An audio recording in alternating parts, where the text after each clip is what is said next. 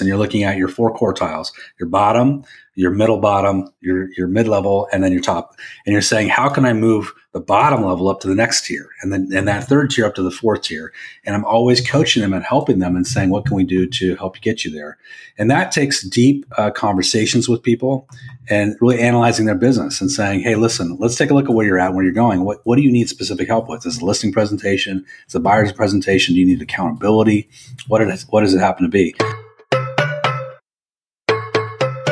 You're listening to the Real Estate Sessions podcast, and I'm your host, Bill Risser, Executive Vice President, Strategic Partnerships with Rate My Agent, a digital marketing platform designed to help great agents harness the power of verified reviews. For more information, head on over to ratemyagent.com. Listen in as I interview industry leaders and get their stories and journeys to the world of real estate. Hi, everybody. Welcome to episode 357 of the Real Estate Sessions podcast. As always, thank you so much for tuning in. Thank you so much for telling a friend. And today we're going to go back out to the Pacific Northwest, one of my favorite areas of the country. And we're going to talk to Jim Remley. Jim is with John L. Scott in Oregon. He's a coach, a speaker, a Real Trends Top 500 broker. Just an amazing story, author. It goes on and on. He's just great stuff. And he's going to drop a lot of important information, I think, for anybody out there that's in the recruiting side of things. If you're a broker owner or if you're a team leader, you want to listen in. So let's get this thing started. Jim, welcome to the podcast. Hey, super excited to be here. Thank you. Yeah, it's going to be a lot of fun. I had the opportunity to kind of do a little research and wow, you've done some really cool stuff over the last, I'm going to say 25, 30 years. 30 years. Yeah. Thank you. The way I start my podcast every single time, those that listen know it, is I like to find out about you. Let's start out how, where you grew up and where you, kind of that, what's that experience you had growing up? And it looks like Oregon is where you were born and raised. Am I right? I was born in Long Beach, California, but my family were hippies and they came up to Oregon in the hippie kind of train. And they landed in a little town called Roseburg, Oregon, which is kind of in the middle of the state. And I grew up there. It's a typical, very small town, 25,000 population, and very, very much typical town in America, kind of circa America, right? Right. And so I would guess that train you talk about. I grew up in San Diego myself.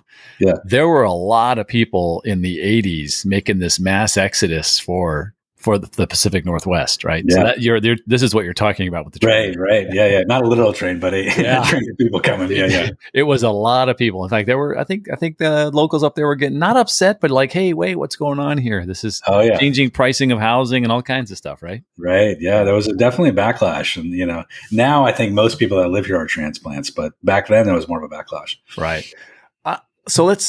I think when people think of Oregon, the first thought is Portland, because that's, the big city. That's, where everything kind of revolves around, it feels like. But however, you're in Southern Oregon now. You're in the Grants Pass, Medford area? Yeah, Medford, Ashland. Yeah, right over the border of California. Okay, just north of the border. So how would you explain that to somebody who's never been there, who's never been to that part of Oregon? What would we find? Well, I would say that for the rest of us that don't live in Portland, we don't love the association with Portland. I'll say that.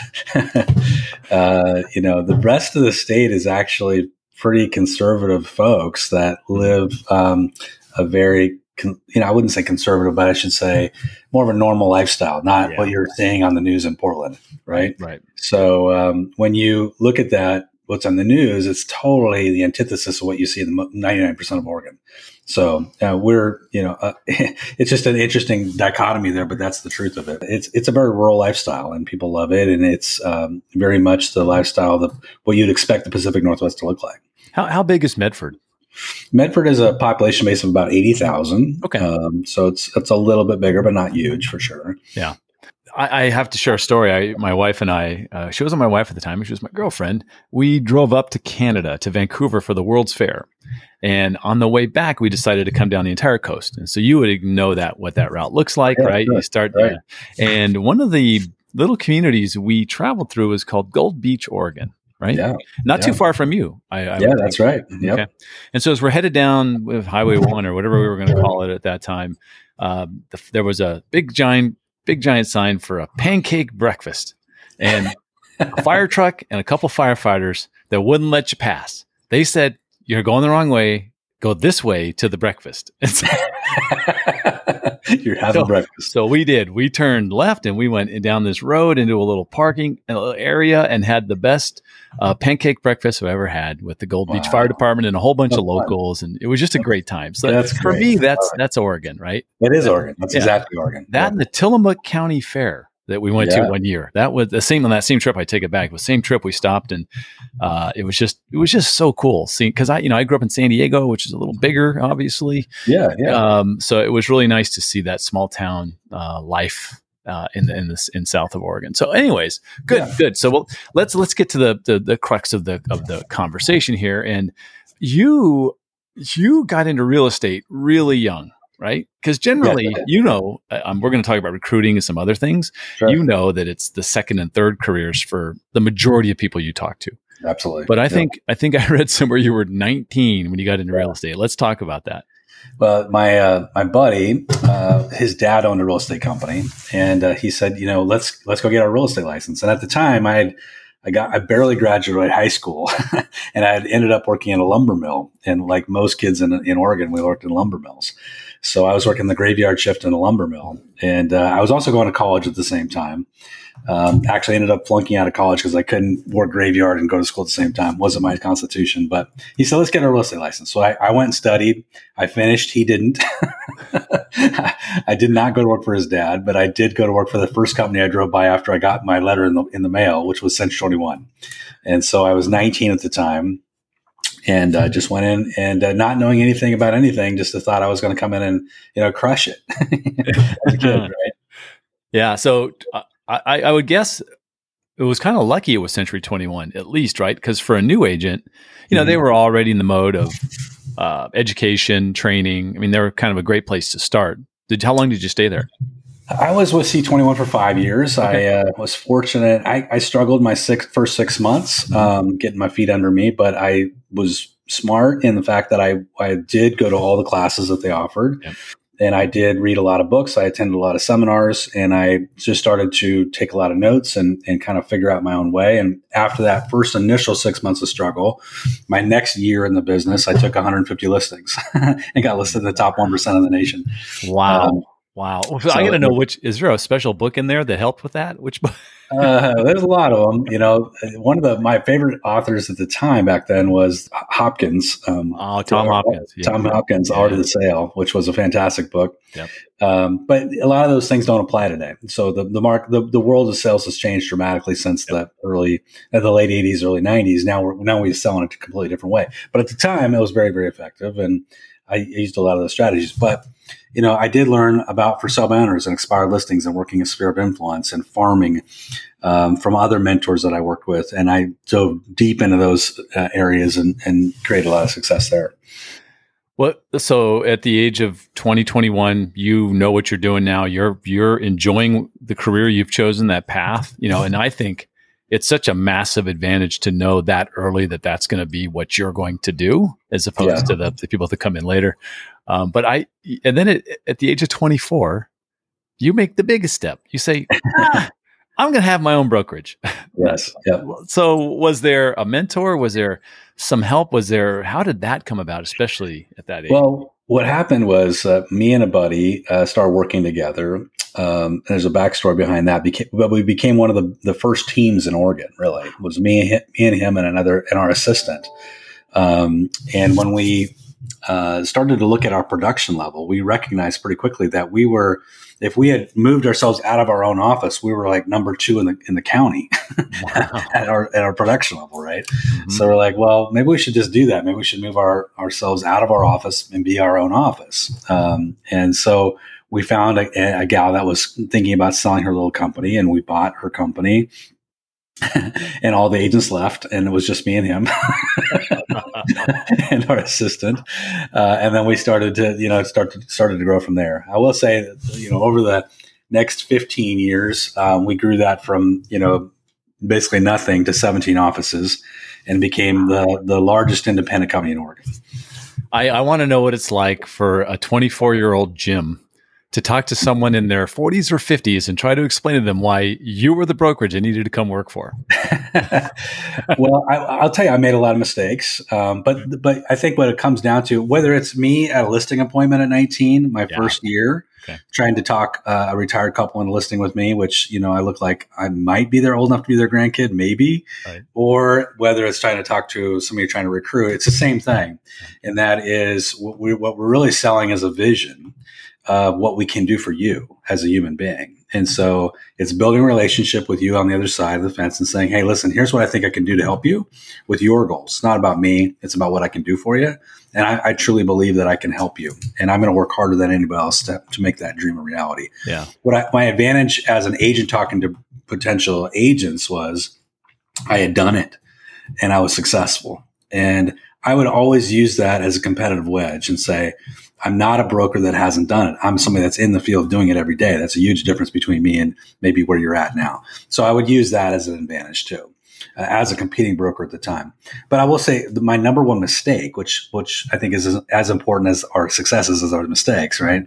My mistake was for the first 5 years we had that company, I thought to myself, because I was a little intimidated by recruiting experienced agents, although I did, my number one goal was to recruit new agents because I thought to myself, egotistically, that I could bring a new agent in and help them create the same level of success that I did. So I started doing recruiting seminars every month, which I did for 5 years straight, where I'd do advertising, rent a hotel room, do a whole song and dance for 90 minutes, get people excited about getting a real estate license, help them find the school, and then help them get through the school, get them to the other side. And, it was a weaning process. You'd have 50 people in a room. You might get 2 at the end that would actually come to work for you. But what I found and what I teach now was the mistake that I made is I would end up with this basically, group of people that I didn't know it at the time, but they had an 86% attrition rate. So 86% of the people that end up in the business end up out of the business 2 years later. So as a broker, I'm investing all this time and energy into these people that are 8 to 9 times out of 10 are not going to make it in the business. And it wasn't about me being a good or bad trainer. It was just about them as human beings not being up to the task. Right. So then I eventually pivoted and said, wait a second, we've got to start recruiting experienced agents. And we took a whole different tactic. Yeah, we're going to talk about that. I think that's very cool. That's going to be a great takeaway for a lot of people listening to the podcast. You're with John L. Scott now, which is a big, they're not independent, they're a regional, right? And up in the Pacific Northwest. Yes. How did you come to partner with them?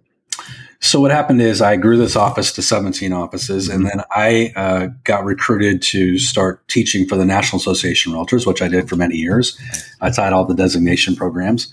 And then I was passionate about teaching and I'm coaching and that kind of thing. So I did that. And I sold my interest in my company to my partner when I started to do that.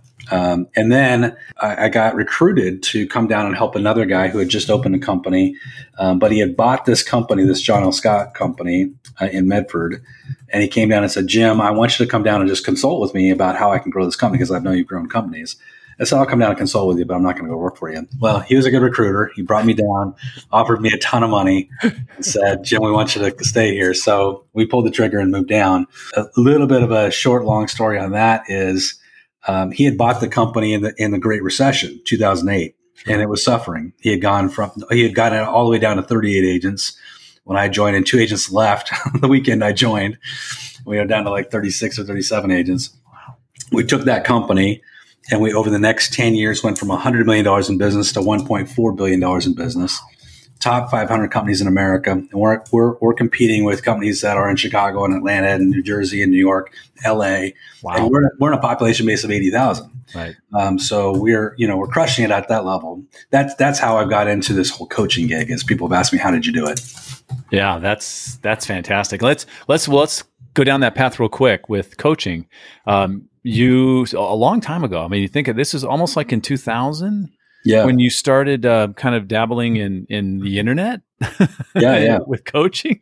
Yeah. So that was Real Estate Coach. erealestatecoach.com. Yeah, yeah. And so what was I'm sure that site's changed over the years quite a bit.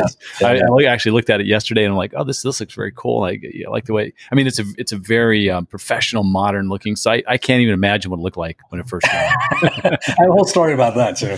Go ahead, let's hear it. So when I started my coaching platform, I thought I had this whole vision of how I wanted to lay out, and I hired somebody to actually design the website, Sure. Which huge mistake, by the way. Anybody listening, don't ever do that. That's a big, big mistake. Yeah. I spent $150,000 on building this website out, and it completely failed.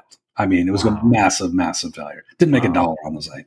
And then I found a platform that does all the same stuff for $2,000 a year, by the way. So anyway, it's been gone through many iterations. When I started, I was completely focused on agent coaching.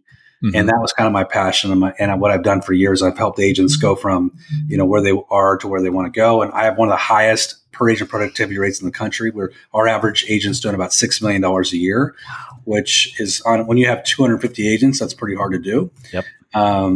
So people have come to me and said, how do you get to that high level? And it's through our coaching. And so I built that coaching platform to kind of replicate that for agents that wanted to tap in and say, hey, I want to be coached like Jim's coaching, but I can't go to work for Jim because I'm in New Jersey, right? Or I'm in Atlanta, or I'm in, Florida or whatever, but I want the coaching. So that's what I built it for. What it became now, as you said, an evolution, is that now our primary focus, although we still coach a ton of agents, way over 1,000 agents we're coaching across the country. We still coach. Our main focus today is brokerage coaching. So we focus working with broker owners, office leaders, and team leaders to help them grow. And that's where my passion is now. Yeah.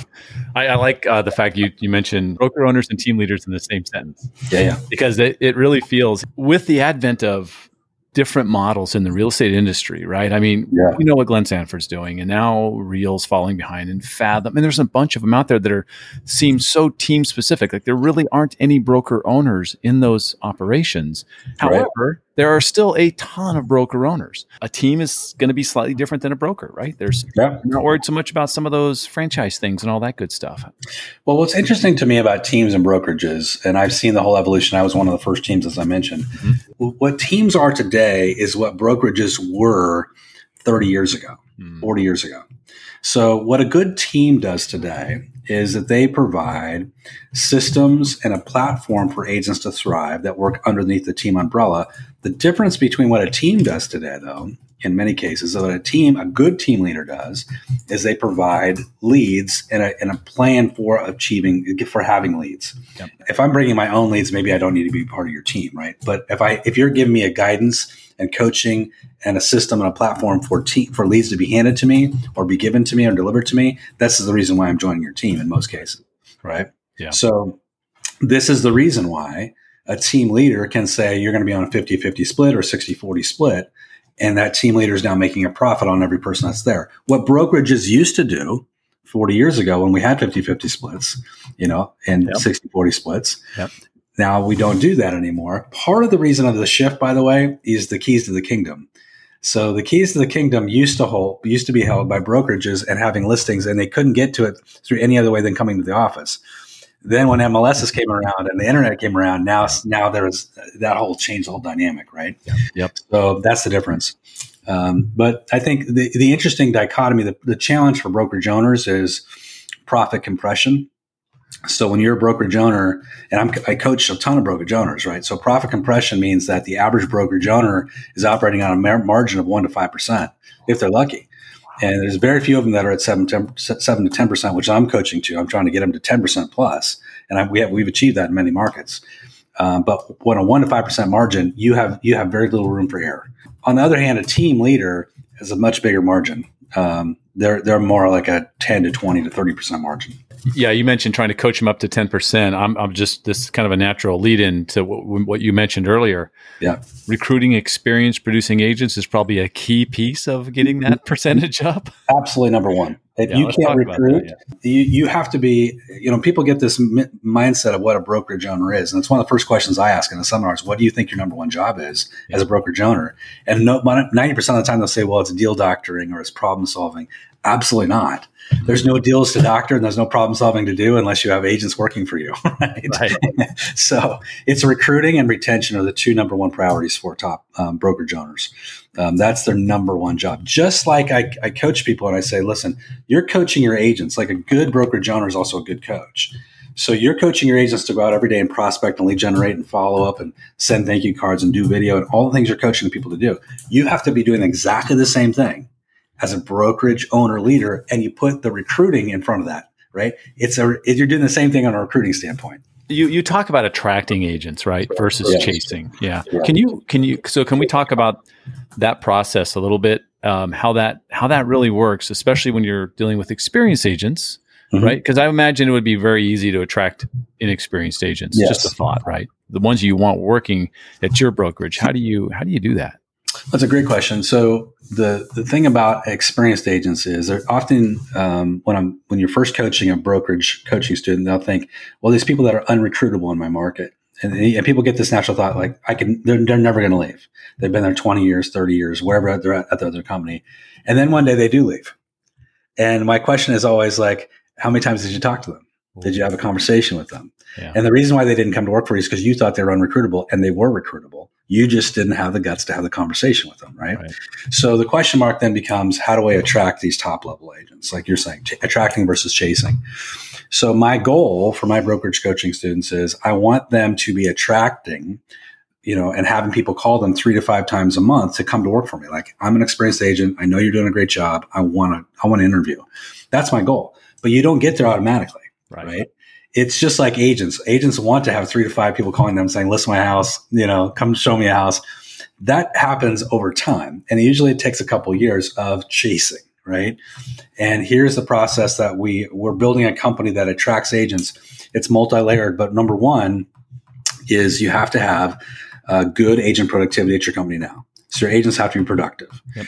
You have to have a great reputation in the market. So if you've got some bad apples in there that are ruining your reputation every day of the week, they got to be fired. You have to have a great staff that are doing an exceptional job, that you can get testimonials from your own agents about how great a job they're doing.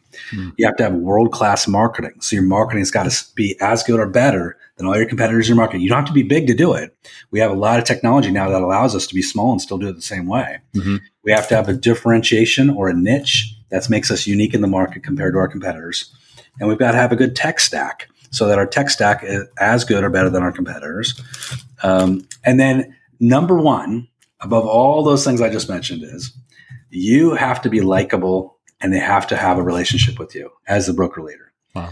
So if they don't like you and they don't know you and they haven't gotten to know you, they're never going to come to work for you. You can have all the things stacked up behind that I just mentioned and have it perfect. And at a 10, if they don't like you, they don't know you, they're not going to come to work for you. So what I tell my folks is you got to look at yourself in a different way. You got to look at yourself as you are the owner of an NBA team, an NFL team, and an NHL team. And what's that owner's job? Number one job is building his bench. Every day, everything he's thinking about is building that bench so he can win a championship. That's what your job is. Yeah. I love the way you, it really does sound like you almost were talking about an agent dealing with their sphere. I mean, it's just, it's not a huge difference, but it's, I'm sure there are these aha moments in you're doing a one-on-one or you're in a webinar where people are just sitting there just going, dope, right. Yeah. Yeah. Those moments that happen to all of us.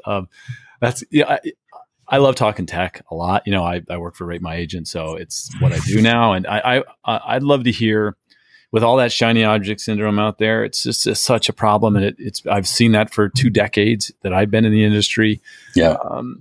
Let's say you've got to give the top, what are the must things? Like there's these have to be there. These are pieces of tech that must be in your brokerage if you're going to be successful. Like I'm trying to coach you, you got to have this stuff in place. What are those things?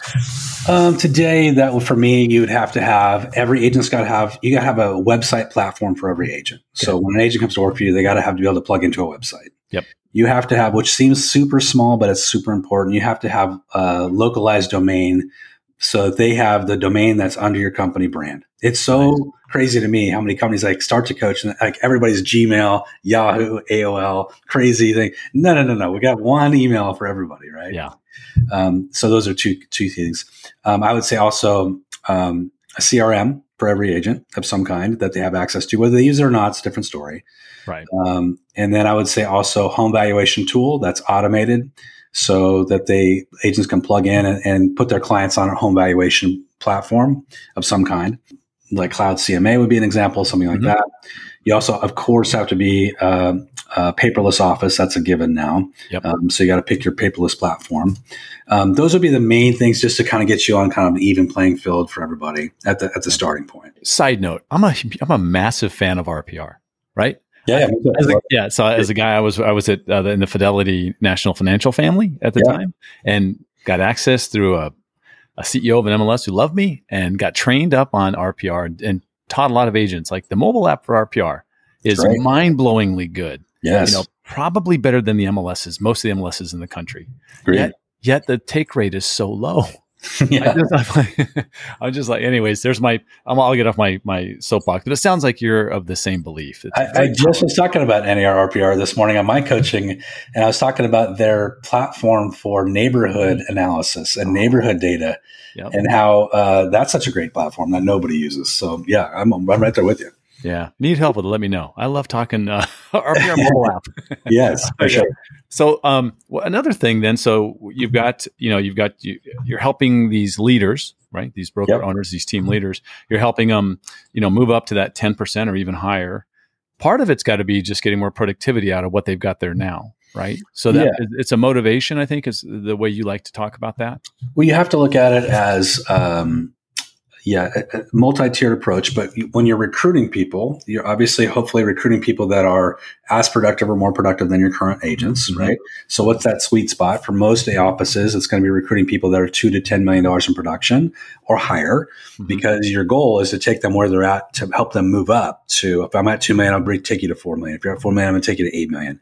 And then you're taking your own agents and you're quartiling them on a regular basis. And you're looking at your 4 quartiles, your bottom, your middle bottom, your mid-level, and then your top. And you're saying, how can I move the bottom level up to the next tier? And that third tier up to the 4th tier. And I'm always coaching them and helping them and saying, what can we do to help get you there?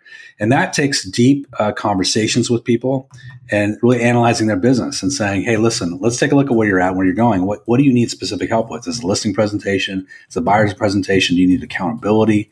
What does it happen to be? And I will tell you, I use what I call the 2 Ps in my office.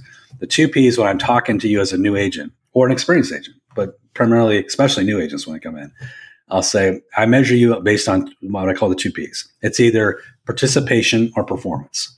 So participation means that I want to see you at office meetings. I want to see you at training events. I want to see you at coaching, accountability groups. I want to see you doing open houses. I want to see you engaged in the office. I want to see you participating with the company. Social nights, the whole thing. I want you to be completely immersed in this company. I want you to wake up, breathe, and sleep this company. Second is performance. I'm going to measure your performance. I'm also going to be watching that. But here's what I don't want to see.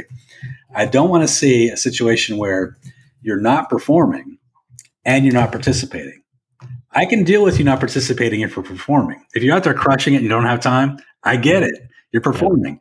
But if you're not doing both, then you're not going to stay with this company. It's one or the other or both. I want you to do both. But that's where I'm at. Are you good with that? And I'll say yes. I said, now I'm going to watch. So make sure you're good with it. And then we measure them by that performance. I'll say, hey, I see you're not participating. And I know participation leads to performance. Yeah. So that's how I measure people. Every now and then you probably run into somebody who's not experienced, but you just go, oh, this person has what it takes to be successful in this business. Yeah. Is there is it like they come from a certain industry, or is there something out there where you just kind of go, I should talk to this person because they were doing this in the past? Like I found that in this podcast, the number one gig that people had before they were a realtor, a lot of people were in hospitality, whether bartenders, servers, hotel business, that sort of thing, where all they did was take care of customers, listen to customers, help customers. Is there something like that? Well, statistically, they say that nurses and teachers make the best realtors in the second profession because they're nurturing and they're education based.